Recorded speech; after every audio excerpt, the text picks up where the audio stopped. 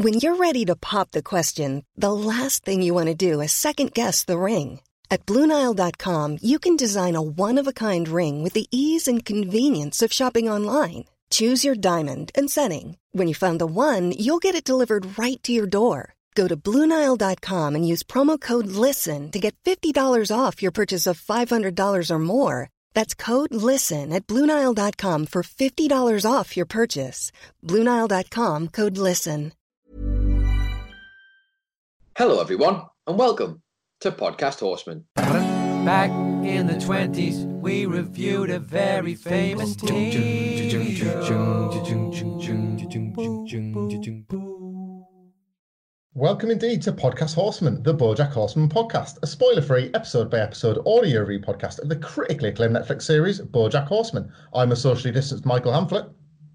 And I'm a socially distanced Adam Nicholas, and we are ready to bring you the final episode, Michael, of Season 2 of Podcast Horseman. You could say we are at the business end of things when it comes to this season, Michael, and as such, you can call us the front of the plane, because when you're in the business end, you are indeed all business. Did you get the joke? Did you get it? Did I get it? Did you get it? Anyway, enough of me yammering on. You can follow this podcast on social media at Twitter or Instagram. No, on Twitter or Instagram at Podcast Horseman. This is what happens when I start getting excited. Or you can follow either one of your hosts on Twitter. Also, you can follow me at It's Adam Nicholas, or you can follow Michael Hamflett at Michael Hamflett. You can listen along with the podcast on Apple Podcast. If you subscribe, that'd be great. You want to follow on Spotify, you can listen on Acast, on Stitcher, pretty much anywhere you get your podcasts. You can also find the podcast linked on our Twitter feed every Friday at Podcast Horseman on Twitter. That'll be there through your Acast link. If you want to leave us a review, that'll be terrific. As every podcast you've ever listened to has told you, 5-star reviews help us appear on searches, help us appear in charts, basically help more people talk themselves hoarse about the talking horse. And there's something in it for all of you. Anyone that wants to leave us a 5-star review with a few words, they can be horrible, they can be nasty, they can be comments, they can be questions. You could get yourself inducted in the Hollywood Talk of Fame. And this week, it's a special call out to anyone listening. We are going to be recording the Season 2 recap. In the tradition of the Season 1 where we just talk about some of our best bits. There is a call out currently on Twitter for you to leave your comments, your questions, your excuses to get read out on the podcast. We'll read out some of the best ones in that recap, along with going through all our thoughts about the season as a whole. That's again at Podcast Horseman on the Twitter feed. Indeed. So just to paraphrase what Michael's just said there, to grab our attention with your questions, suggestions at a pace less pedestrian than an equestrian stuck in detention with indigestion due to yeast congestion in the small intestine, if you'd like to get a mention. Or just leave us a comment, whatever you want to do. Either way, send all the nice ones to me at It's Adam Nicholas, or send all the nasty ones to Michael Hamflett at Michael Hamflett. That sounds good. Anyway, I can't even pat my back after you've done that tongue twister. I was like, oh yeah, fair enough. I deserve the crap. You get the good ones. Listen, if you haven't had enough words, here's a few more, because we have, for the last time in Season 2, we have the synopsis from Netflix, which is Season 2, Episode 12, Out to Sea. The important things in life become clear to BoJack when Todd moves out to join the improv comedy group on their special cruise ship. I believe this is the part where you say, yes, and, Michael Hamflett. Yes, and it's a delicious cold open for the very end of this series. It's a very, very tidy little arrangements of scenes all coming together. It splits the screen into two from the very beginning, across horizontally rather than vertically, as is tradition. We see in the top frame Diane asleep, still at BoJack's house, still slumped upside down over one of his lawn chairs. In the meantime, we see Mr. Peanut Butter having a very normal day, getting ready for work, driving in, greeting people, all that sort of thing. He's living what appears to still be his best life. It's quite good in that Diane's frame doesn't move at all, whereas Mr. Peanut Butter's does, to show the passage of time. Not a lot is happening in Diane's life. She does wake up as Peanut Butter is in hair and makeup. She's pitching bad ideas for Pixar movies, terrible ideas for apps, all still while horizontal at different points in BoJack's house. She moves from the lawn chair into the living room, just splayed across his couch, doing not a lot of much, to be honest. We then see that she's actually watching an edition of HSAC WDTK KDTK LT.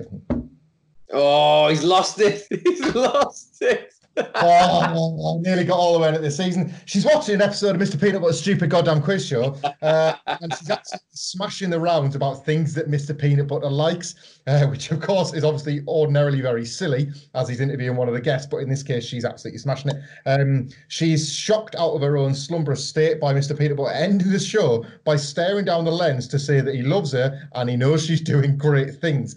This sort of shocks her into life, but not really, because there's just no life to be shocked into. Shocking her into life at this point is getting her vertical. She moves onto the Bojack's balcony, where the screen itself becomes vertical. She's leaning on the balcony. Mr. Peanut Butter himself is all convivial. He's having a house party. We hear him say, "Erica, where did that tooth come from?" Which takes our error count up to 9 for the series overall. But on the left-hand side of the screen, as they've now been split into vertical panels, he goes to the roof, Diane's spot where she would normally sit when the parties get a bit much, very unusually for him. Diane, in the right panel, turns and looks to the left and says, "Hey," but it's not Mr. Peanut Butter. The panels open out. It's Bojack. We are joined at the very, very point where the last episode ended, where he's returned from New Mexico. The lines from last week, "Hey, you still here?" "Yep, still here." And we start the episode here, exactly where we left the last one. This was deft stuff.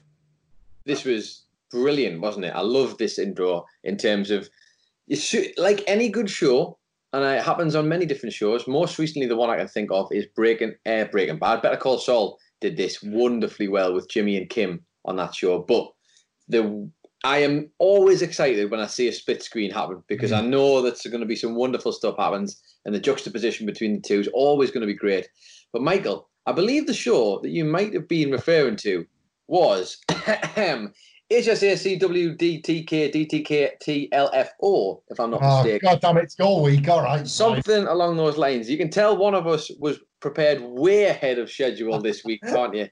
Has decided to get his lickings in. The only reason I know that is because Mr. Peanut Butter's exceptional little replica alarm clock that he had of his giant head from the show. There you are. There's one for free from Horses Around. But yes, what a wonderful start this was. And I love watching the two characters go alongside each other. And that moment where we think there's this weird, hey, and they use it. But then it gets the way as well, if you really, really are nerdy about this kind of stuff, if you watch as the Diane screen expands and sort of makes the Mr. Peanut Butter side disappear, Bojack's placement is exactly where Mr. Peanut Butter is. It's just so beautifully done. And let's not forget, Peanut Butter sitting on the spot where Diane would normally be on the roof as well. That is just a dog just looking around the house for its owner, essentially. It's quite sweet in how the framing subverts your expectations as well. So we've seen when the horizontal, it's Diane laid flat. She can't move.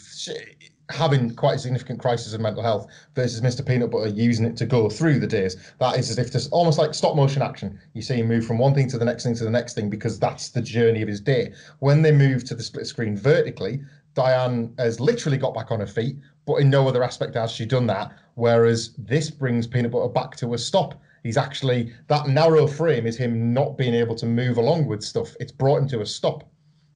Do you not think there's a weird, I thought there was something about it where it's reality and fiction. So, because I always saw Peanut Butter when he's horizontal being like laid back Peanut Butter, because he's going to do his job, isn't he? It's all fake. He's doing the Hollywood stuff. He's like not really doing real life. It's all Hollywood fiction BS. And then you get Diane, who's not really doing real life either, because she's just getting drunk. She's eating junk food. She's lying horizontally and she's watching Mr. Peanut Butter on the show.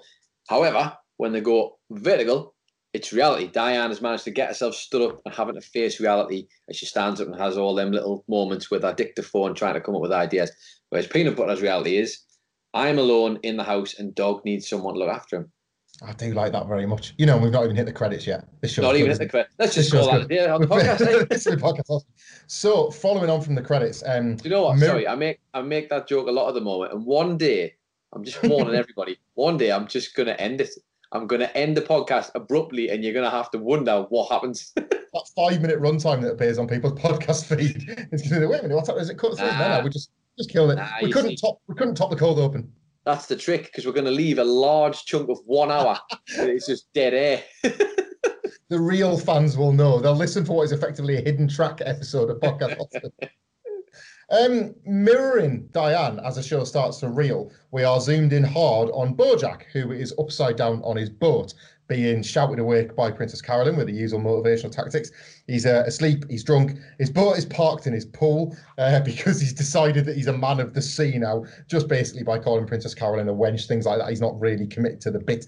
She's waking him up with a broom because they're going to the opening of an orphanage. As it turns out, Bojack has funded this without realising. It's a really, really cute callback to this. When Princess Carolyn got hold of him once in New Mexico before he stomped on his phone, she went through a series of things that he had to be interested in. He said he was interested in none. One of them included the orphanage, which is based on a conversation they had at Herb's funeral. As it turned out, Bojack was needling her to find out about residuals for horsing around. He said he didn't want them. That instead has been enough in the time that he's been off the grid, and the massive amount of money that he was making from those DVD residuals has been enough to fund an orphanage.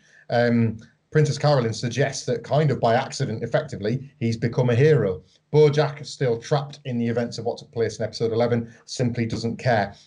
He goes to open the orphanage nonetheless, where the owner of the orphanage, played quite dutifully by Ricky Gervais, is extremely grateful and has arranged for the orphans to do a little presentation for him, to have a bit of a chat with him. Bojack gently mocks them for their various celebrations and their kind gestures, but not just because he's an arsehole. He's kind of really struggling to tolerate that they're referring to him as a good person. He reminds the orphans that their parents are dead or just didn't want them, which is a bit of a shock to some of the younger ones who've never maybe considered why they're in this building with all these other parentless children. But it's all just really for him to say, I don't understand how people live. How do they get up and say, yeah, let's do it? I don't know how it is. And that in itself is, well, to say the least, a bit of a mood killer.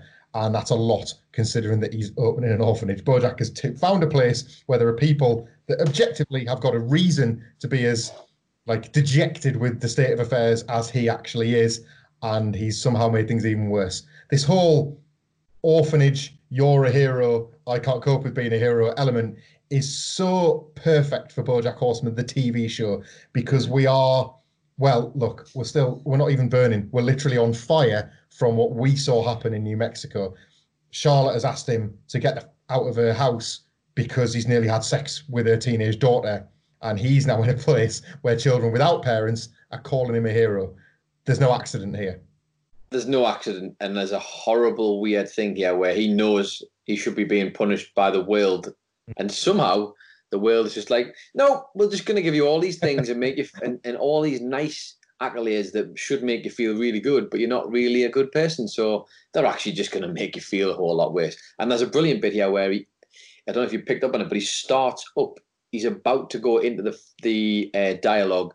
Life is just a series of closing doors. The dialogue from the previous episodes we saw in season 1, where he's talking to Vincent Adultman, I believe it is, and how many times that conversation comes back up in this. But I just thought it was great that he starts up by saying life is just a series of, and then kind of cuts off and still says some pretty dark and sad things, but he sort of stops himself. What is it about Bojack wants to talk to children about his deepest, darkest problems? I was just thinking that on both occasions he's picked 3 children. It just happens that one time they were all on each other's shoulders, and this time they were in an orphanage. Yeah, and he kind of sort of lent in that direction with Penny, we saw last week as well, when they were in the car together. Obviously not quite as young as these young kids, but she's still younger. And he kind of wants to chuck the weight of the world on them long before they're ready for it. It's that old phrase, isn't it? They F you up, your mum and dad. He's mirroring what his mother did to him. Picking those moments when you are at your most influential to leave. It's not a mark, is it? It's a scar that you're going to leave on people when they're that young. So does that make this larking around then, does it? I can't better think about it. Look, we need to get on to Bojack meeting Lenny Turtletop, because brilliantly, in a wonderful reference to something that happened in an episode that was completely overshadowed by the death of Corduroy Jackson, the CGI head scans that were happening has allowed them to finish the film without Bojack. He went away. Turtletop makes a reference about how it's cost him 50 grand, which, considering the figures that we've heard thrown on in Hollywood, that's chump change. So Bojack's disappearance hasn't really mattered to the studio. Bojack, I think, wanted to wear the weight of his absence, and Turtletop has taken that away from him. He's pulled the rug out completely, and it gets worse. He notes that the CGI computer Bojack was so good that they went back and replaced the real Bojack in all the films that he'd already shot before he went AWOL. All the things he'd done with Kelsey that obviously Turtletop wasn't even a particularly big fan of, that's now been replaced by Computer Bojack. Turtletop goes into detail how it's so real. It just goes in a long tirade about how it'll make Daniel Day-Lewis look like how it'll make Daniel Day-Lewis' wife a widow. He conforms to a number of different Jewish stereotypes that Bojack has to reference because they're so on the nose. And then finally, he invites Bojack to the premiere of the film, a screening prior to it obviously going out to the world, with incredibly high hopes for its success. Lenny is in notably good form. And now the film is over the line. This is a different Lenny Turtletop from the one we saw firing Kelsey, but the same one as the one that we saw back when Todd and Mr. Peanut Butter created a bi-monthly curated box of snacks. This is a man that is happy with the output as long as it's put out. He's not really so fussed about the quality. This is how he survived in Hollywood as long as he has. Yeah, because it's not about that, is it? That's the thing. It's Bojack might have romanticized all of this. You think about where he was at the very beginning with this. This was like everything he's ever wanted. Now he couldn't care less about this film. There's no connection to it whatsoever. But ultimately, it is just another gig to everybody else. It's just another film in the Hollywood sort of machine, isn't it? It goes in one end, it comes out the other end, and if it's made some money, great. And somehow, because probably they're so used to all this and Hollywood was just fake as anything, they just replace him. They don't even need him anymore. And there's a big deeper commentary here about is filmmaking dead, essentially. I think that's the narrative we're trying to spin here, because do they even need actors anymore? Because how many times have we seen in real life where they've actually used like replacements, having the CGI replacements of all characters who have since passed on?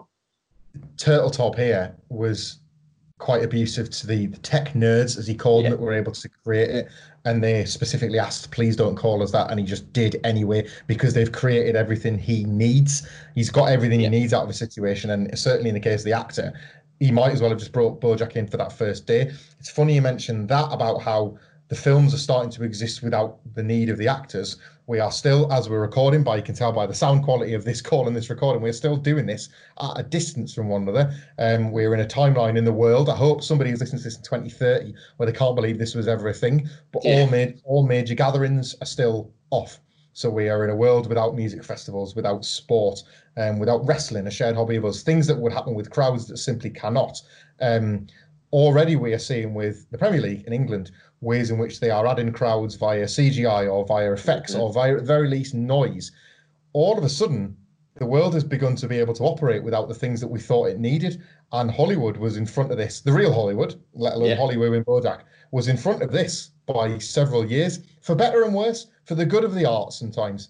If you think about the very tragic death of Heath Ledger, there was a lot of credit given to how the completion of the films that he was working on were made, specifically where like he wasn't necessarily placed by a lot of actors. They were just able to piece things together. That is for the good of the art, but it shows how quickly that can be abused for the good of the studio's coffers. Bojack, I thought it was very pointed that this chat took place in the same room where Bojack had his audition, where he begged effectively, where he gave his soul, he gave everything to become Secretariat. I thought that was quite a telling comment on how it happens to all of us. We go to that place, we go to that dream job, we go to that dream destination where it feels like you finally made it. All you ever wanted was to get behind that door or to get to that place, wherever it is.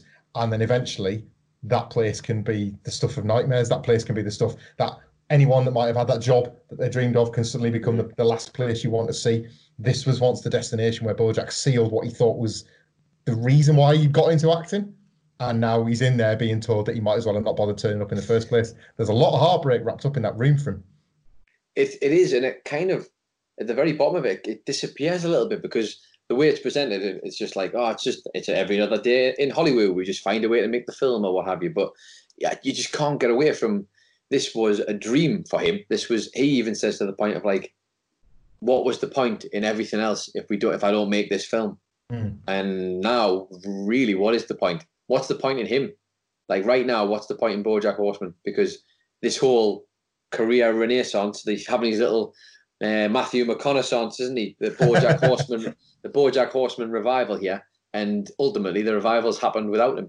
Just like the book was written pretty much without him, other than he sat and talked to Diane. These things, BoJack is less relevant probably now than he was less important as a presence, maybe than he even was when he was actually on Horsing Around. And is that not even worse? Well, it's interesting that how it's used in this episode as well, because he's gone from the orphanage where he's refused to let anybody say anything good about him because he knows himself and he knows what this is.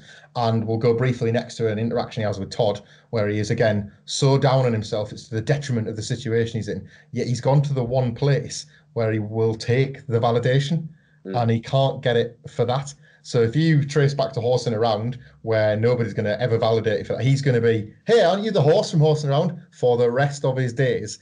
He still needs it, even when he doesn't want it, and now he's not even going to get it because a robot has done it better than he ever can. It's a spiral, and it's evident of why people can fall into all the mental health traps that Bojack has fallen into, not just because you're an arsehole. Like, he's done things that have put him in that place, but then at the same time, that world has created plenty of traps for him to fall into.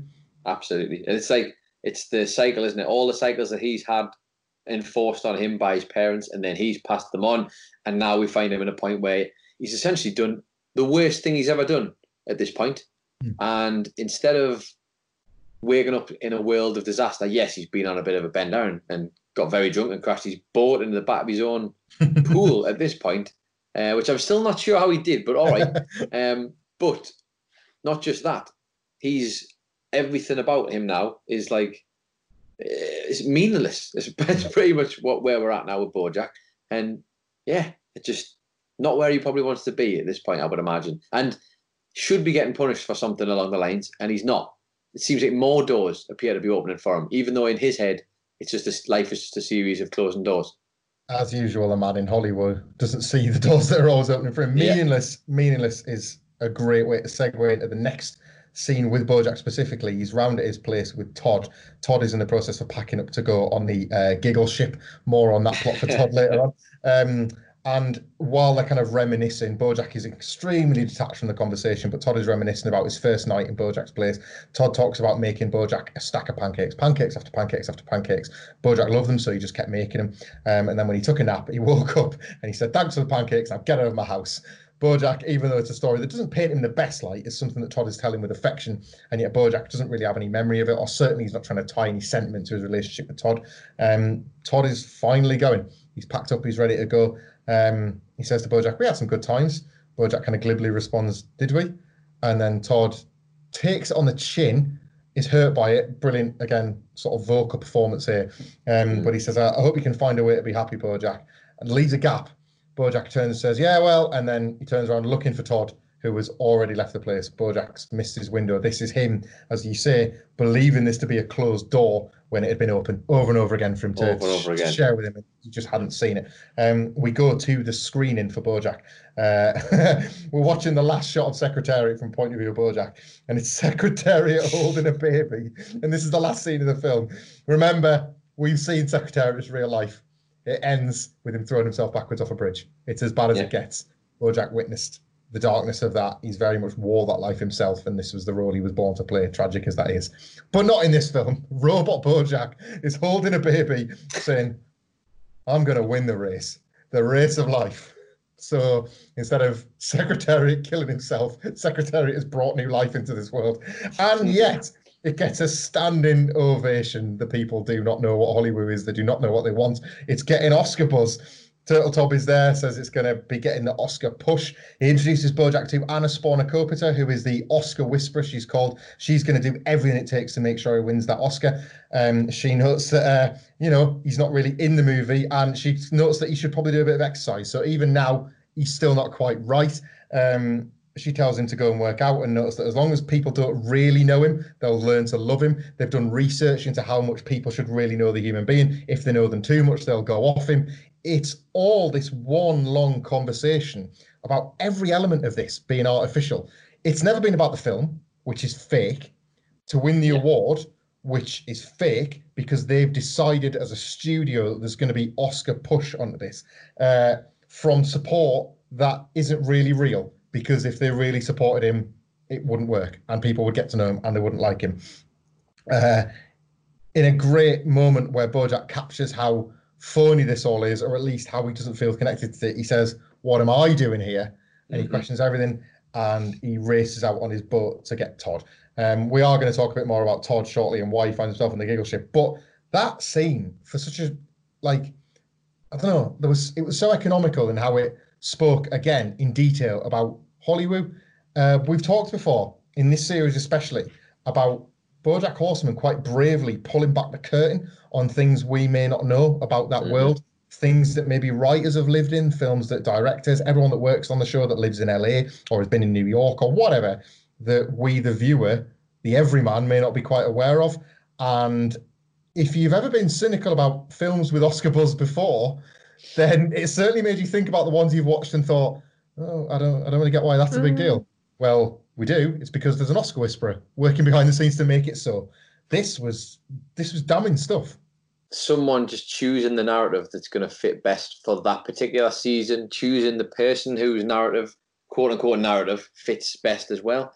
And incredibly, there's a lovely thing to do here with Anna Sponakova. I was just talking about, they've done the research, haven't they? They've done the research about how much people like to know about celebrities. So in there, in a roundabout way, what she does is this thing where instead of it being what we know it as, it is Hollywood stars and celebrities. What do we know? No, genuinely, what do we know? Do we know things? Let's find out. And they reach a point where once you've found out, and if you don't like it and the narrative doesn't fit, people are done with you. They're absolutely finished with you. As was when they were trying to make BoJack look stupid on the show. Go back to the actual quiz show. It was never about just organic winning or losing. That was the narrative there. BoJack needs to lose this. Daniel Radcliffe needs to win. That was the story. That was the narrative that fit. The narrative now that fits this is we've created this incredible performance by a fake computer horse. What a sentence that is. And now they've decided, because they created it, it's now worthy of Oscar buzz. Nothing to do with BoJack. Their creation, their choice, their manufacture. Michael, it's hard not to be cynical at this point, isn't it? I like that now you say that as well. A brilliant take. That Daniel Radcliffe was there to plug a movie. He said as much as well. That's it. And that was. There's a great line, which I didn't read out in the dialogue, that feeds into this, that I just remember now, where Anna says, it's an honour. And BoJack cuts her off, expecting to hear the phrase, "It's an honour to meet you." And he's about to say, "Thanks very much. I appreciate your support." But she cuts him back off and says, "No, it's your honour. Like, you meeting me is going to be the thing that makes you. It's not about you."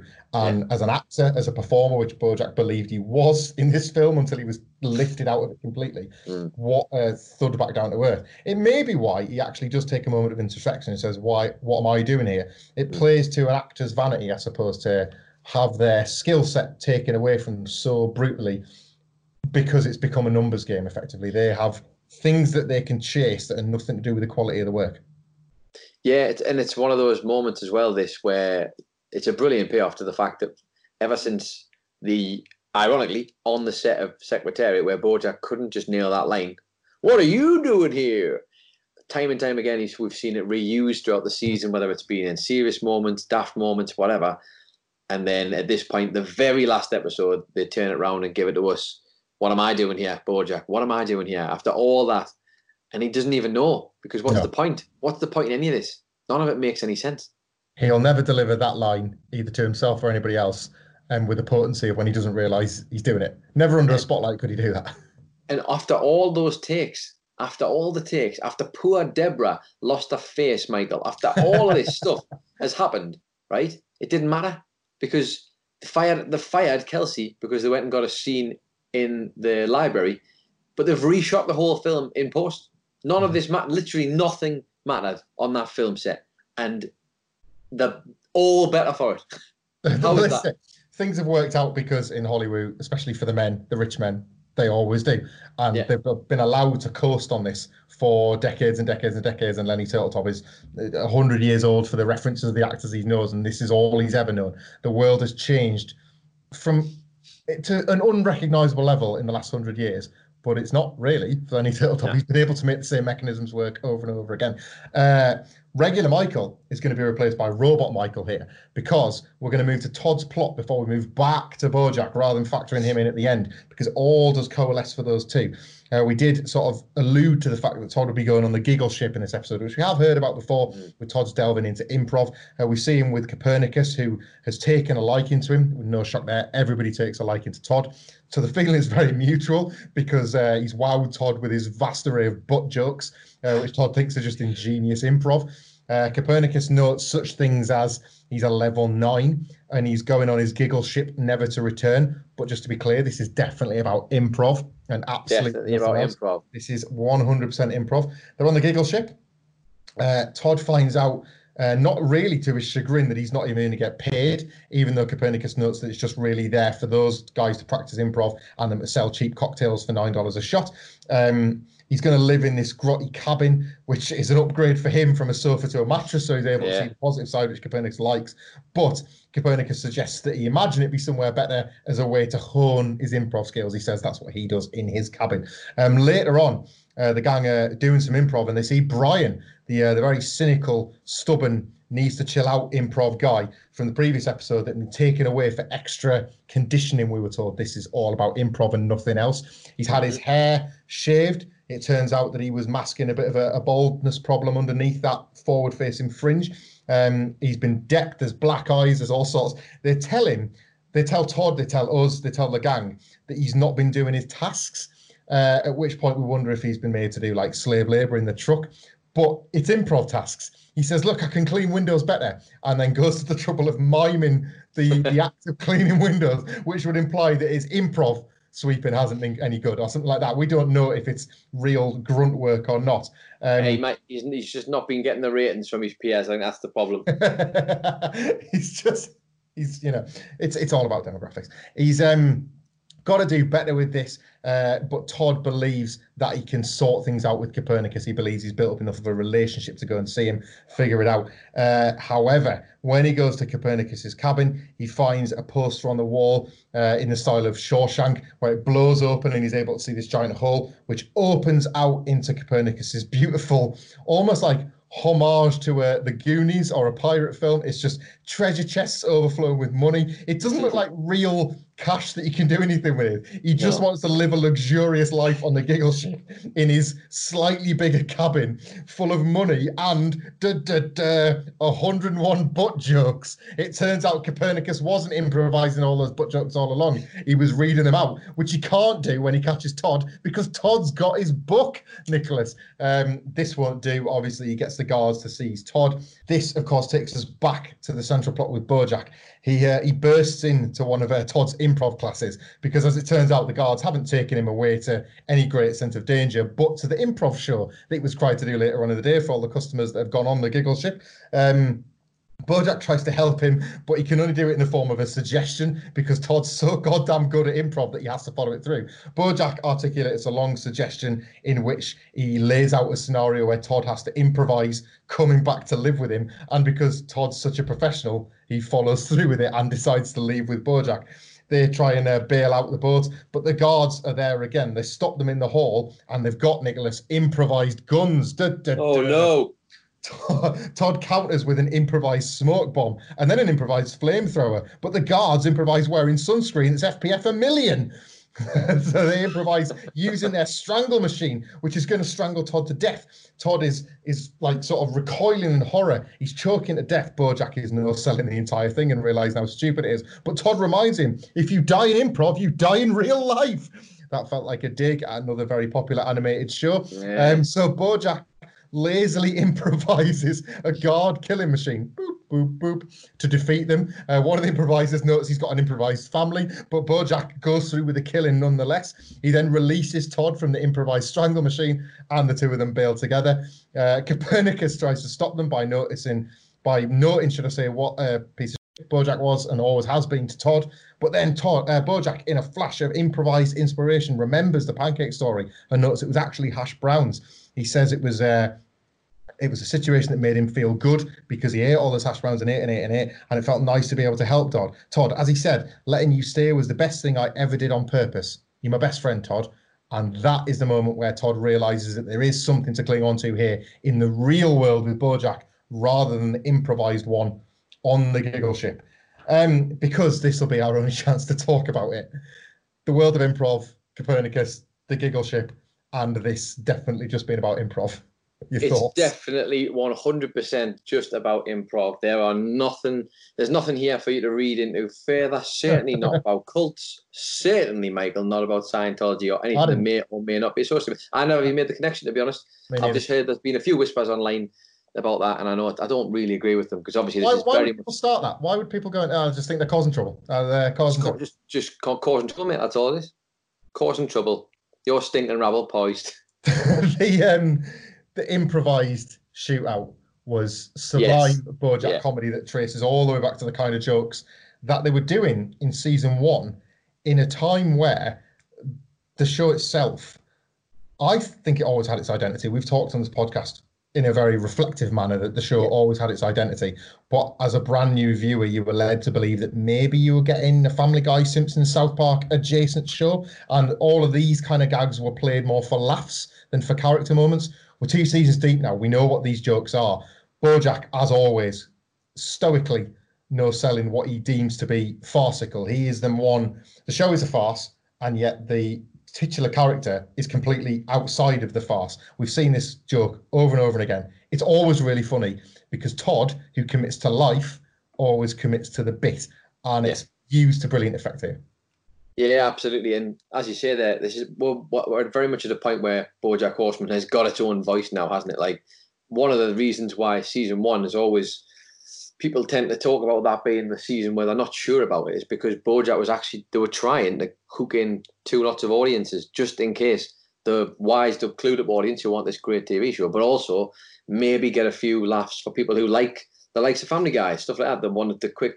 We'd find ourselves now at a moment where you see why BoJack it's the better tier of show, isn't it? It's better tier across the board because these jokes are there, but you've got BoJack literally standing amidst the whole stupidity. BoJack is us going like, well, this is so stupid, but it's hilarious because we also love Todd, who's completely and utterly committed to the part. But then how wonderfully they use the whole guise of improv to then bring in some beautiful moments. One of the most amazing lines, which I've never really picked up on until we did this watch through, letting you stay with me was the best thing I ever did on purpose. That is a brilliant line. Like power of 2 words there, on purpose. On purpose. Hey, did it all on purpose, mate. Well, incredibly though, it tells you that BoJack knew this the whole time. And he didn't just, I don't think he just remembers. I think when they're having that conversation in his apartment, when Todd is leaving, finally getting your shit together, Todd, BoJack is choosing to pretend he doesn't remember this because he wants rid of Todd. He wants rid of everyone around him. He thinks he's toxic for everybody and he doesn't care about anything until he remembers this. And I just think that's such a great line. Really do. Loved it. I want to talk about this briefly because I don't think it's something we've encountered before in such a. I don't know what the phrasing is exactly here. BoJack Horseman, the show, is fantastic, as we've talked about a million times, at exposing the evil deeds and the evildoers of Hollywood, even if it's in the form of turtles and other animals and of that nature, hippos, but of the system and of the fact that a lot of things shouldn't work the way they do, but they do anyway. They do. They kind of. Again, these are the opinions of Podcast Horseman and not even maybe of Adam Nicholas. They're just of Mike Lamblett for now. This bodies Rick and Morty for me. Yeah. This line about if you die in improv, you die in real life. It's a line paraphrased from the pilot of Rick and Morty that goes a long way to justifying the most outlandish things I can come up with. To open our world out to the podcast a little bit more, we are both fans of Rick and Morty enough, but certainly don't consider it on the level of BoJack Horseman.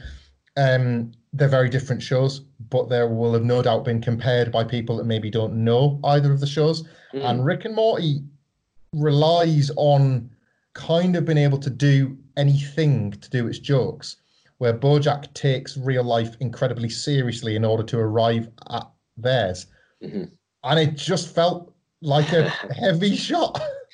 Yeah, and I guess a lot of people, like, I should point out very, very quickly that I am not here to dive into the fandoms of either of these 2 shows because I like both shows. And when I first watched Rick and Morty through, loved it. I really loved the way it is wildly daft. It's stupid. It goes as far out as you want it to go, but it also grounds you in some really wonderfully serious and deep toned things throughout the show, which I love. That's multiple faceted show that I really love. But BoJack Horseman is a very different show because the heavy is first. That's the difference, I think, with BoJack. Mom deserves the best, and there's no better place to shop for Mother's Day than Whole Foods Market. They're your destination for unbeatable savings, from premium gifts to show-stopping flowers and irresistible desserts. Start by saving 33% with Prime on all body care and candles. Then get a 15-stem bunch of tulips for just $9.99 each with Prime. Round out Mom's menu with festive rosé, irresistible berry chantilly cake, and more special treats. Come celebrate Mother's Day at Whole Foods Market. But actually, on top of that, just to try and detract a little bit, because while I do agree with you, I think, and I honestly don't think I've made that connection until you just mentioned it there, because I think they also kind of deliberately make it vague enough that you could get away with saying it's also technically a reference to the Matrix, because in the Matrix, if you die in the Matrix, you die in real life, don't you? And it's kind of that, it's such a wild notion, but that's what it felt like it was alluding to. But of course, you are absolutely right with the Rick and Morty stuff. It's one, I'd never really seen it until then. And now that you've said it, I will never be able to unsee that. It's, again, I apologise for us diverting here slightly for anyone that hasn't watched Rick and Morty, but it's even the fact that we're in conversation of things like strangle machines or SPF 1,000,000. These are things that we would see manifested in Rick and Morty, with their magical weapons, the magical use of things that are just otherworldly. It just felt pointed, and I don't know if that's me reading more into it or not. And it's weird. It's a strange thing for them to do, but it might not be. It might be just an overreach on my part. I don't think it's an overreach. I think this is the playful nature of the creators, RBW in particular. You would have had, this is 2015 for season 2 of BoJack Horseman. So it would have been 2015 for season 2 of Rick and Morty as well. Obviously, the releases were sort of stretched out over a period between 2013 and 2014 for season 1, which meant that was a bit of a delay of getting to season 2. So it's very, very possible that this is RBW being a bit playful, because he's mentioned it so many times. And how many times have we seen him chuck a Z-list celebrity in there, or a C-list from a show? And he even himself has said it's not ever like a personal thing. It's just I'm just put that person in. That's quite a funny thing to do. I thought about David Boreanaz today. Yeah. Apart from, there's one joke I remember he says about Jared Leto, and I don't think it's been in yet, or maybe it has already been. I can't remember. It's the only time he ever said, if you ever hear me do a joke about that guy, that guy. Because I thought that was wonderful. I always stuck with me that. But yeah, I do imagine it's probably just a clever wink, because why not? Like, it's playful. We could come from an alternative background in the wrestling world where there's two shows that are currently competing head to head. How many times are you seeing little shots across the bow and winks? I am sure 2 animated shows that were taking place in 2015 probably had the same thing going on. And I'm glad that we're doing the podcast on this one. Anyway, Princess Carolyn calls BoJack while he's on the boat. Todd and Horsey, Rick and Morty. A brand new show coming to Netflix soon, everyone. Todd and Horsey. I look forward to doing Rick Cast Mortman. Anyway, Todd and BoJack are on the boat, heading back, obviously, to BoJack's place. But Princess Carolyn calls, saying that New York playwright, Jill Pill, the other thing that he asked to ignore when he stomped on the phone in New Mexico, is still calling, still wanting to get in touch. She notes that Jill Pill knows BoJack from his other TV show, which startles BoJack into suddenly remembering her, having never been able to recall that name, Jill Pill, never ever, which is not a name you forget either. So it's taken the other TV show, but that is left alone for another day, which is what we'll do here, because Princess Carolyn has got Herb's ashes. She offers them to BoJack, who decides to take them and thinks of a nice thing to do with them, which is to take them to the orphanage, which has since been renamed the Herb Kazaz Orphanage, or Gerb, because BoJack spelled the name wrong in his email. And they can't take it. So the Gerb Kazaz Orphanage is, in BoJack's mind, the right way to pay tribute to Herb, to put that one to bed for him, and to get away from the fact that there was previously an orphanage in his name. Even when he's done it, he's not paid enough attention to the email. And we have a Gerb Kazaz Orphanage. To end the episode, and indeed BoJack's season, he is running up the hill, absolutely hating it. The hill outside his house. It is, of course, the task that he's been asked to do as part of getting into shape for the big Oscar buzz. So there's a purpose to it, but he collapses on the floor. The baboon that we've seen running in virtually every episode that seemingly does laps outside BoJack's place, up and down that giant hill outside his apartment. We get the shot point of view from Bojack lying on the ground, looking up into the sun, and then the baboon rather beautifully obscures the sun with his face to simply say in his like weathered, aged husky voice that it gets easier. Every day it gets a little easier, but you got to do it. That's the hard part, but it gets easier. As far as he's concerned, he's talking about running. As far as Bojack's concerned, he's talking about living. As people that like to run and live, we can speak to the words of this baboon as being quite... Yeah. And then Absolutely. as Bojack's season comes to an end across some end credits, we are gifted the tune of Avant Gardener by Courtney Barnett, which plays out with some severity. The quest that Bojack is now on is to basically find himself all over again as we move into season 3, which we, of course, will do in a couple of weeks. A couple of notes on Princess Carolyn and Diane before we wrap up the plot, because their stories were very separate to Bojack's in this one. This wasn't a case of bringing the characters together, but they were very substantial and very significant as a way to wrap up their arcs for season 2.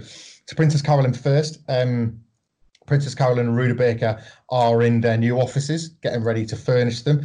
Rutabaga notices that they want to get some sofas because he's suggesting of what they'll get up to when businesses close for the day. He's extremely flirty. In fact, that seems to be all he's interested in. Princess Carolyn asks if they can just freeze in this moment. I want to remember how for just once in my life, she's interrupted by Rutabaga's phone. I thought you'd made a fart noise there. Well, she's interrupted by a swift fart from Rutabaga. Well, it may as well have been because Rutabaga absolutely stinks. It turns out that him and Kate aren't getting divorced just yet. He says they are, but they haven't got around to it. It's lawyer stuff. You don't need to worry about it, Princess Carolyn. Silly woman over there. She's wise to it. We're wise to it. He's clearly just enjoying playing both sides at this point. There is nowhere near the difficulty that he seems to be protesting to Princess Carolyn as he protests his innocence. Later on, we see them back at Vigor for the very last time. She's got a desk packed up in a box, as has he. They're getting ready to leave. Rutabaga's really excited because he's been wanting to call them all rat bastards. But as they go out into the hall, all the staff are gathered around Charlie Witherspoon, who is in tears because his dad, the boss, Mr. Witherspoon, has had a stroke. So Rutabaga does his spiel anyway, ending after calling them all rat bastards by saying, "You can all stroke my big, hairy," smash cut to them in the lift. And Princess Carolyn saying, "Well, we burned that bridge." I mean, it's a hell of a joke. We haven't used this word yet in this episode, so now's the time. It's a powerhouse of a gag, but it's been one long story to finally cut off any sympathy we might have had with Rutabaga's plight has happened over the course of this episode. Like, we were allowed one each this episode. That guy. But thankfully... It's so funny you said that, because I literally had it in my head. I was like, as soon as he lets me talk here, I'm going to say that guy. Everybody gets one, and that was ours. But luckily, Princess Carolyn thinks the same. She rejects his kiss in the lift. He wants to kiss her once, kiss her twice. This guy's a piece of shit. He tries to gaslight her into changing her mind. He says, "You're a single woman in your 40s. What chance do you have? Think you'll find a single guy that loves you like I do and makes you feel good about yourself?" How dare he even assume he's doing that for Princess Carolyn? She simply scolds him on the spot, reminds him that her name is the one on the business, which is, of course, something he asked for because he was trying to play her while he was still feeling the divorce. He's put the bullet in the gun and she's turned it back on him. She leaves this total dickhead alone in the lift. And for the first time, and for the last time we'll see her this season, a smile comes across her face as she realises the opportunities that are there without him and all for her. This was some good, cathartic Princess Carolyn storytelling. This was such good shit, as another famous person likes to say, Michael. But this is an earnest one, because as we all know, Rutabaga has been carefully trying to play Princess Carolyn for this whole season. And we've seen men get away with so much bullshit in this season, like a lot across the board, just real bad stuff. And you were hoping that we were going to get some victories for the female characters in this show, who have had a rough time since around about maybe episode 6. I think we've both kind of had since the birth of all women. I think is when women. Yeah. Have Oh, sorry. Yes, of course. My mistake. Since season 1 episode. In fact, since the first advert for this show came out back in the day.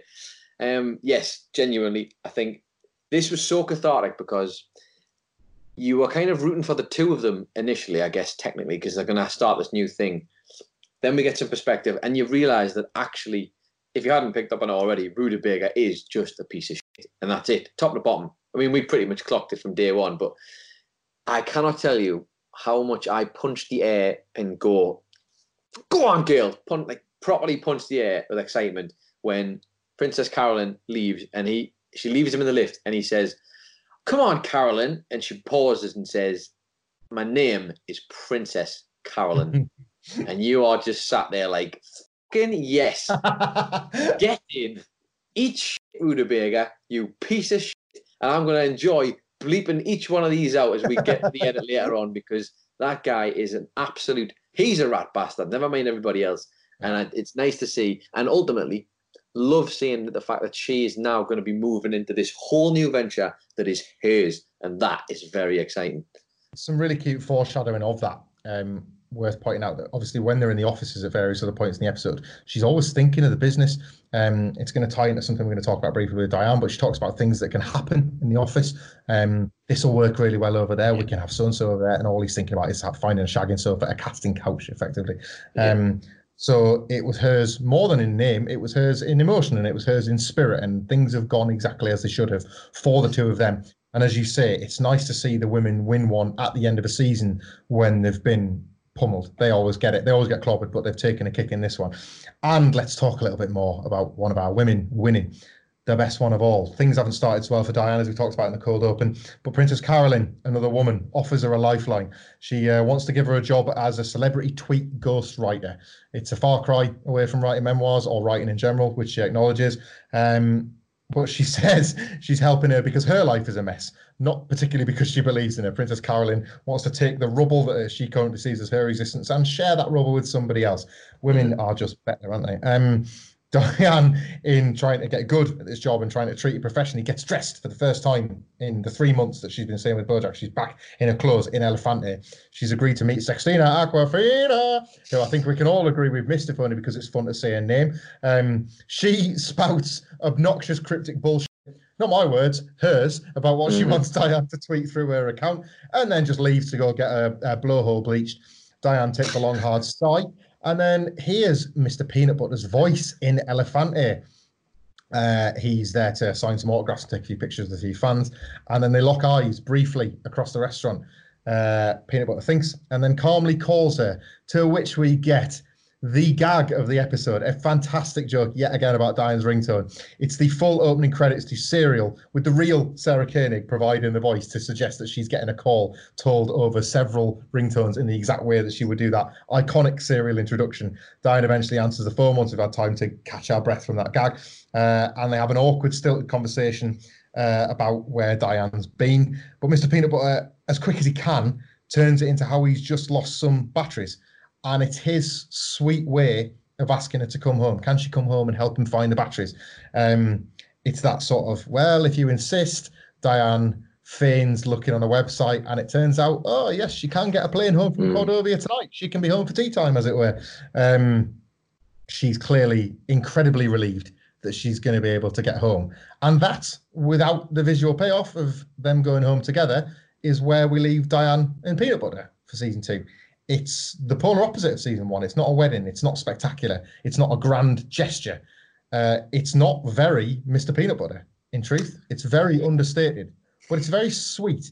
And it's a smaller win than Princess Carolyn's, but we've seen Diane at her lowest ebb right before this. So in contrast to that, it felt very necessary for giving Diane a platform to start season 3, maybe with something better.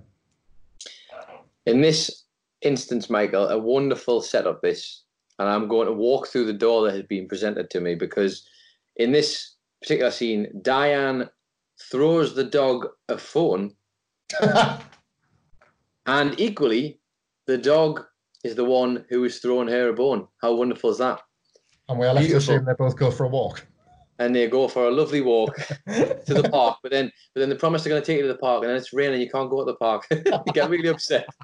No, genuinely, this is such a heartwarming thing, because Diane has been putting this off because she's afraid of having to go back to reality and face the reality of having that conversation that she specifically said she doesn't really want to have right now. It's a long conversation she knows she's got to have, but she didn't want to have it.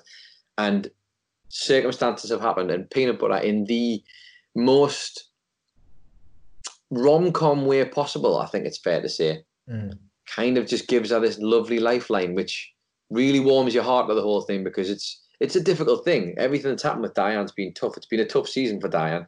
And equally, I think Peanut Butter has struggled without her. So he loves her that much. He's prepared to just be like, I don't really care why you're here. I just want you to come home. And that's really nice, that, isn't it? It's funny as well because obviously as we always do, I suppose, you live a lot of the show through Diane. And that's been hard when she's been there at Bojack's struggling and slumming it, but you're willing her to kick out. But Peanut Butter, kind of like pushed her out the door to Cordovia. There were issues in their marriage that they believe they could solve by having a bit of space. And maybe that has actually happened. This bit of space has taught them both what they need in each other. They're both nurtured very clearly by this phone call in a way that hadn't happened before she left for Cordovia. In hindsight, the Cordovia decision looks like one born out of desperation rather than by personal growth of what she told herself. Similarly, Peanut Butter's the trappings of fame that has come from Mr. Peanut Butter from getting the game show, from getting his foot back in the Hollywood door, have been temporary because that's what they are. He's so much closer tethered to reality than Bojack is. That remains the case, as has always been the case. And in being tethered to reality, he's maybe realised what he's missed, and that's why he's thrown that lifeline. It's a really sweet coming together of the two. And it doesn't, I don't think anyway, try to tell you that things are just magically fine. BoJack Horseman, the show with the talking horse, the talking dog, the sex-obsessed dolphin pop star, is still rooted fundamentally in reality. Yeah. Blowholes are getting bleached, but serious conversations are getting breached. Mm-hmm. Indeed. And the wheel's still spinning on. It doesn't matter what's happening to our usual truth teller, Diane, who's having the worst time in the world. The machine continues spinning. It doesn't matter. It won't wait for the players. The game is the game, Michael. Only the players change, as we once found out in another wonderful TV show. But assuming that is your everything for... That is my lot. For excellent. So for we found out... That is it for season two. Can you believe it? Obviously, we will. I should point out, just before I dive into the horsing around segment of this show, a quick reminder again, if anybody would like to get questions in, because we will be doing a season 2 recap, much like we did for season 1, that will be coming next week, so we can dive right into where everybody started and where they ended up and all the ins and outs. We will do it, and I'm very much looking forward to that. I do enjoy those ones because they're a lot more free-flowing than these. Not that I don't like this, of course, because if they weren't structured, then we wouldn't be going back to the next segment that we call Horsing Around, where we go through the entire episode of this week and pick out all of the hidden meanings behind things, the small details you might have missed, all the little Easter eggs that were just tucked away for us to pick out from the show. So let's go back to the very beginning. I will say that I think these first ones were more just me loving what I was watching on the split screen we go to between Diane and Peanut Butter. I've already mentioned it, but Mr. Peanut Butter has a wonderful giant head alarm clock that is his head from HSAC, WD, TK, DTK, TLFO. I think that's right. That's right. It's wonderful. And it's the way he says it. Wake up, somebody loves you, or something the alarm clock says. It's such a dog thing, isn't it? It's such a dog thing. There's a wonderful little gag throughout here. Diane has a rule of 3. Her ideas, she talks into the dictaphone over the course. I'll just put them all together and jump the order of them a little bit just because it makes it easier. She has 3 ideas throughout the cold open, pretty much. Or one just after, I should point out. But she says she has a movie idea. What are Pizza Boxes thinking about? Which is a film I'd watch, to be honest. I will tell you that. She also says, an idea for an app, an undo button that can undo long amounts of time, which I'm sure all of us would probably like in some way, shape or form. And finally, she says, as Princess Carolyn turns up to give her a bit of a bollocking, and that's why she's still at Bojack's house, an idea for a thing Princess Carolyn should do. Shut up. So 3 corkers there from Diane. I think we can all agree. Maybe she should stay in this state for a little longer. Another notable thing, Mr. Peanut Butter is obviously doing his show and just living normal life. He has got a guest on the show. It is, of course, Lance Bass, Michael, who is, of course, Lance Bass from NSYNC. And, of course, Michael, he's a bass. He's a fish. Goddamn fish. Of course he is. What else was he going to be? As you mentioned, Peanut Butter was also spotted saying, Erica, where did that tooth come from? Which takes our error count to 9. Is that for the whole show or for the... That's the whole show. The whole show. Fantastic. Few less this season, I think. We also got a lovely spot, which we've already mentioned, of just Diane sitting Mr. Peanut Butter sitting in Diane's spot on the roof. I just thought was really lovely. A dog waiting for its owner to come home. Loved that stuff. Back to Bojack's house then. And once again, we see, as we've noticed throughout here, the baboon is running again at the start of this episode, running down the hill. We've spotted him again. He will pop up again later on in this episode. And we go off straight away to the orphanage from there, pretty much. And there's a good little one here. So I'll give you two first. The painting on the wall that they've used of Bojack when it's first initially going to be the Bojack Horseman orphanage. They have, of course, used the still of him sneezing on Marissa Tomei. Oh, what a spot. But they've painted it as Bojack. It's beautiful. Spit coming out of his mouth. Truly wonderful. And also, there's a pig there who's the paparazzi who's come to cover the day. And it's the same pig you may remember from season 1 who was holding onto the red balloon, who floated off into the air and eventually came back down, I think, towards the end of the season, if I'm not mistaken. He's back in business, on his legs, no more pigs flying, but he is taking pictures. Michael, there's a one that may be a reach here that you can perhaps clarify for me. But as you pointed out, Ricky Gervais is a guest star in this episode. He is the guy who's helping to organise and run the orphanage. He's a hedgehog, Michael. So we could probably call him Prickly Gervais. Prickly Gervais or go on. Wernham Hog, the paper company that David Brent owns in The Office or runs in The Office. There's a Wernham hedgehog. Multiple Prickly layers. Gervais. Yeah. Prickly Gervais of Wernham Hog. There you go. Just for anybody who wanted a deep dive. That's what we do in this podcast. We give people extras. Very good. I'm not even going to try and top that. That was a real quiz. Birch Bar and Tavern. Birch Bar and Tavern we go off to, and we find two things here. Lovely stuff. You may remember from I think it was last week's episode, we had the two parents and two pushchairs. One of them was a human and her child, the same pram that Bojack continuously seems to be stealing throughout this show.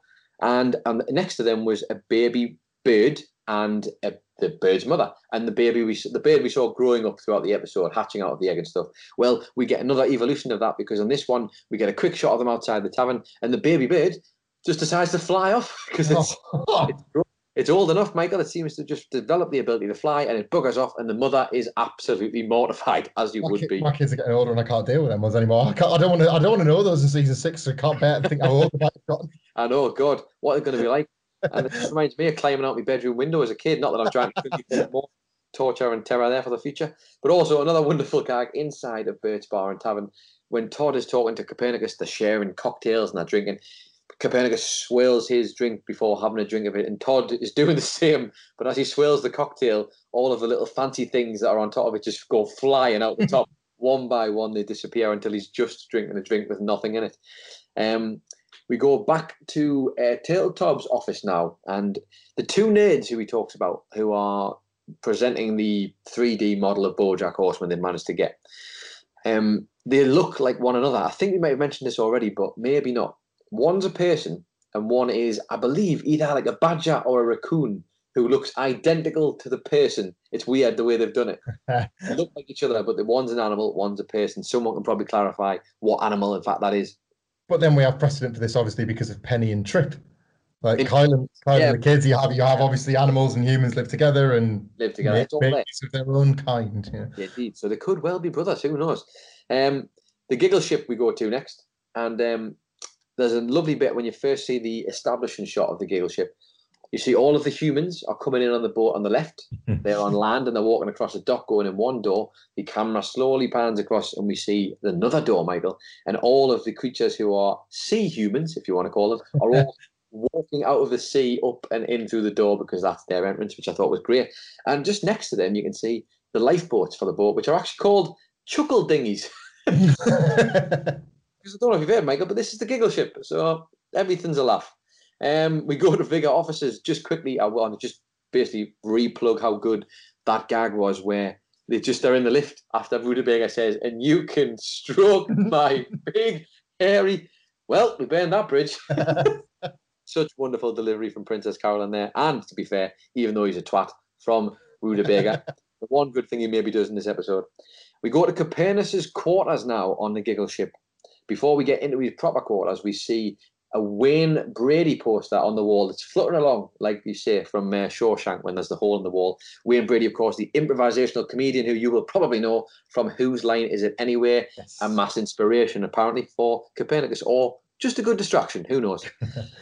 This one took ages, this one, because what does Todd find when he gets into Copernicus's quarters? He finds the 101 Butt Jokes book. Now, it is so small and so fractional that I must have spent a good 10 minutes on this. But on the 101 Butt Jokes, you will be able to read a few things that are on the back. And as you first turn the book over, you'll see there's a little bit about the author, Michael. Little descriptive part about the author. And the little first bit of the blurb is that, and a few names you might notice in here, Glutia Hammerwalt is a world-renowned writer and buttologist based in New California. She has innovated the fields of pantsing, spanking, and mooning. And if you read below, it says, critics say it's a gas as two arse cheeks are puffing out the bubble that the words are in, a green gas bubble. And then there's two more reviews at the bottom that says, one says, the best tuckus ticklers around. And that comes from Hugh Jass, who's obviously a well-known reporter. And the other one says, get off your haunches and read these raunchy gags. And that is from a famous person from another show you may recall, Seymour Butts. Very nice. Very good. 101 Butt Jokes needs 101 butt authors, apparently. We go to the Secretariat screening, and there's quite a few bits here. First of all, you may notice at the end of the film, there's a lovely in memoriam thing pops up. In memory of Corduroy Jackson, the man, of course, who was a big fan of the Blue-Faced Blast, the choking of the chicken, the one hand on the Adam's apple, the one hand on Adam's banana, etc., etc. And also a little in memoriam to Deborah's old face. Oh, R.I.P. Because who could forget? God damn it, Diane. Oh, God damn it, Diane. You had one job. Also, if you'll notice in the audience of the people watching the screening is the two dogs who we've seen, the two best friend dogs from season 1 who were in the supermarket in season 1, episode 2, who were saying, I can't keep eating chocolate. It will literally kill me. We've seen them in a number of other scenes. Somehow they've made it into this audience. I don't know how. And I've also just written here a lovely nod, as we've mentioned, to Bojack saying, what am I doing here? Because what is he doing there? He hasn't got a clue. Another quick, brief one. We go to the escape from LA, which is, of course, Bojack's boat. As he's driving, or sailing towards Todd, I should say, you'll notice a couple of dolphins are jumping up next to him and jumping out of the water and dropping back in. But those dolphins are wearing suits, Michael, because they're on the commute to work. Because of course. dolphins got a dolph, I guess. We go to Elefante, which is a place I feel like we haven't really been to much this season. But we go there, and of course, we see Princess. Let me just adjust my vocal cords here. Sextina Aquafina. We see is Elefante from season 1, of course. She's obviously the girl we see who was closely mimicked alongside Sarah Lynn in season 1. And in the background, though, as she's talking, if you notice the TV by the bar, you'll notice there's a wonderful and familiar advert playing on the television because it's Todd's Guten Bourbon advert that's playing in the background. We see it play out properly for the first time, and it's actually quite good. Also, just over the back of what I would believe to be Diane's shoulder, you might actually know it's not. It's when Diane and Peanut Butter are talking to each other, and we get this zoom out shot either side of the room. In the middle of them, though, is Peanut Butter's accountant having dinner. Oxnard just took it into a dinner with a friend very quietly. Peanut Butter doesn't even say hello to him. No, what a horrible dog. They go back to the Giggle Ship, and there's a bunch of people in the audience of the Giggle Ship improv show who you might recognise. We get the Hammer Time Shark, who you may remember from the Hammerhead Shark, who was banging his head off the set to help build the set for Hollywood stars and celebrities. What do they know? Do they know things? Let's find out. He was there doing that. There's also the crane, or maybe eagle, I can't remember which kind of bird it was, from episode 9, you may recall, who had a broken wing in the airport, hence the reason they were on the plane that Diane was on, coming back from Cordovia. Yes. But, of course, time has passed, Michael, and his wing's all better now. So it doesn't have the pink cast on anymore. And also, there's a fish there who was from season 4, who was in the A&E when Bojack and Wanda went there to take the deer that they hit with the car. Oh, of course, yeah. That same fish is there, although he may have managed to get the hook out of his mouth that was in when he was sat in A&E back on that episode, and also hasn't really seemed to have changed his clothes because he's still wearing the T-shirt. Fish happens, which again feels appropriate. Tiny bit of note here, just a little bit of trivia for you, Michael, that we will remember for the rest of the show. Todd is 24 years old, as is alluded to by Bojack in the episode. And another wonderful thing, as they're trying to escape the giggle ship, you will see the man with the flat cap, who we've seen throughout season 1, season 2, usually has his flannel shirt on, but doesn't this time. He's got his uniform on because he's part of the improv group, which is definitely not a cult. And he's talking, Michael, to a bird outside. And just as him and the bird are having this conversation, Bojack and Todd burst through the doors and whack this bird with the door and squash it against the wall. Can you believe it? Veronica, the poor PA. Oh, no.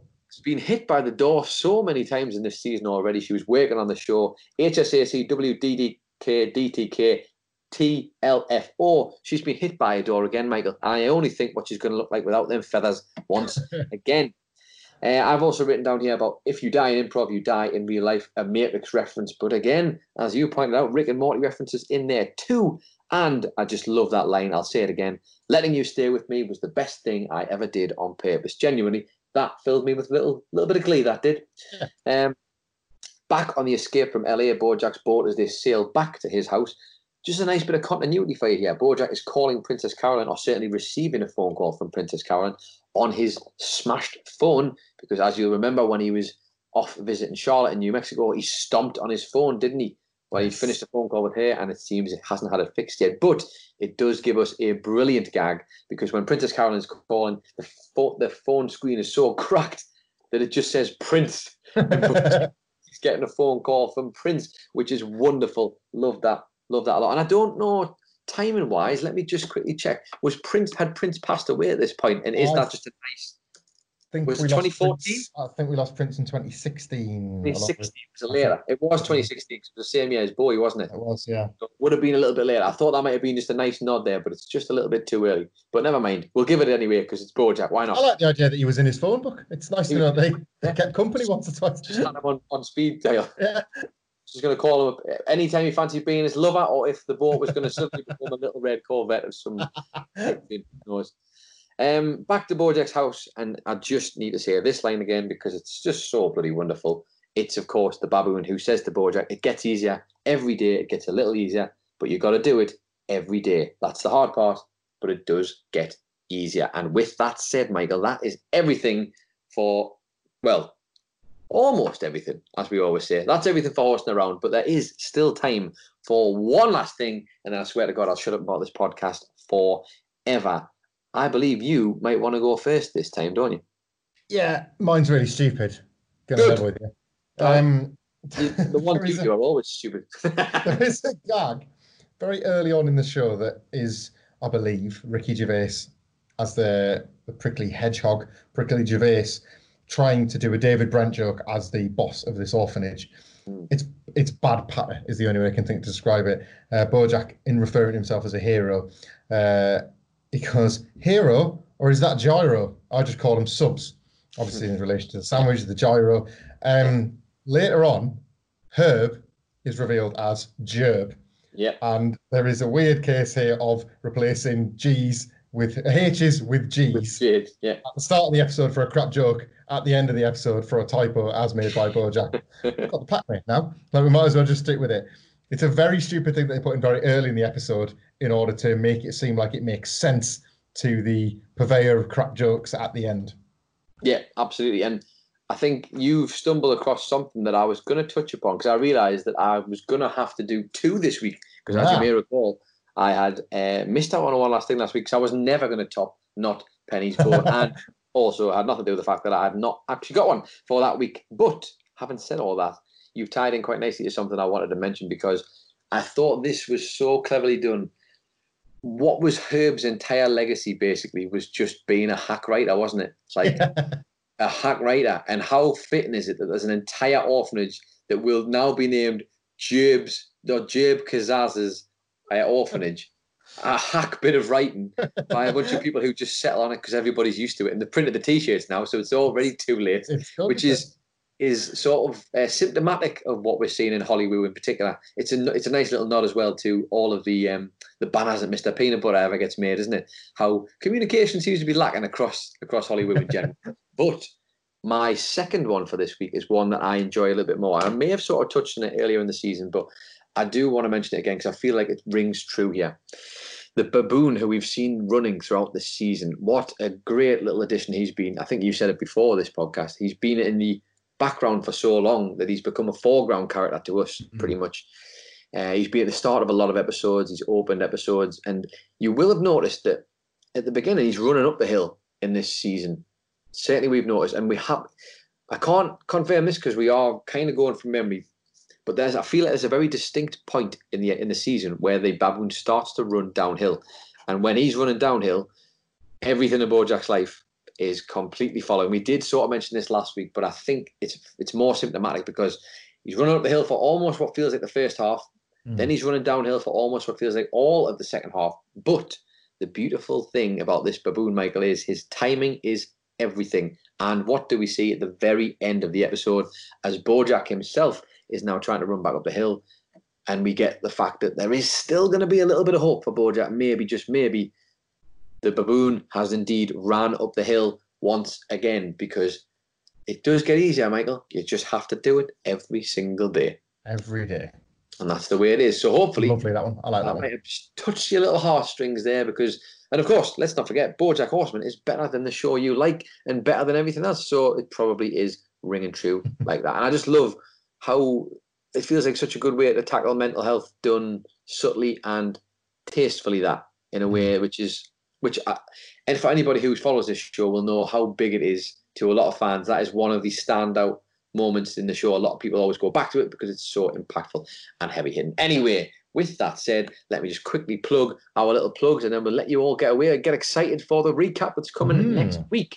You can follow this podcast at Podcast Horseman on Twitter and Instagram. Please do send us your questions for the next episode. We have about a day and a half because we're going to be recording this in a day and a half's time because we're getting a jump ahead of that big recap episode. So if you do have anything you'd like to know about season 2 or indeed just the show in general, up to this point, we have to say we can't answer anything past the point because we are indeed a spoiler-free podcast, but please do. Or if you just want to get in touch with either of your hosts, you can do just that on Twitter. You can find me at It's Adam Nicholas, or you can find Michael Hamflett at Michael Hamflett. You can find the podcast on Apple Podcasts. We would love it if you hit subscribe. Subscribe is one of the many things that Apple seem to like about getting us up in charts and getting us up in rankings and all that sort of stuff. We'd rather it be about words, but sometimes it's also got to be about numbers.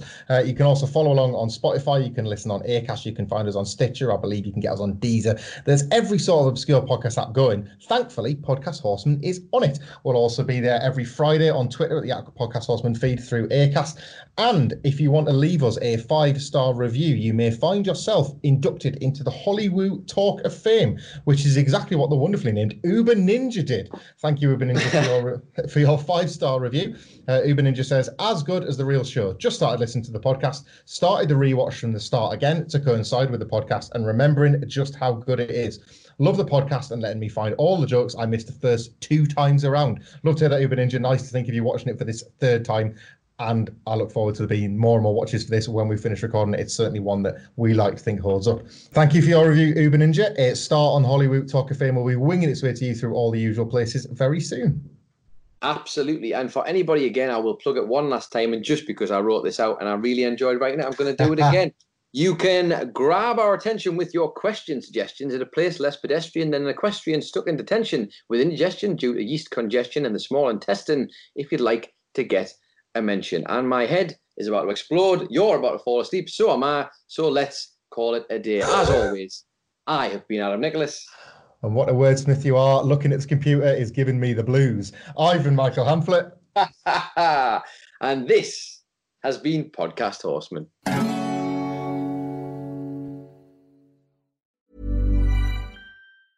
Even when we're on a budget, we still deserve nice things. Quince is a place to scoop up stunning high-end goods for 50 to 80% less than similar brands. They have buttery soft cashmere sweaters starting at $50, luxurious Italian leather bags, and so much more. Plus, Quince only works with factories that use safe, ethical, and responsible manufacturing. Get the high-end goods you'll love without the high price tag with Quince. Go to quince.com/style for free shipping and 365-day returns.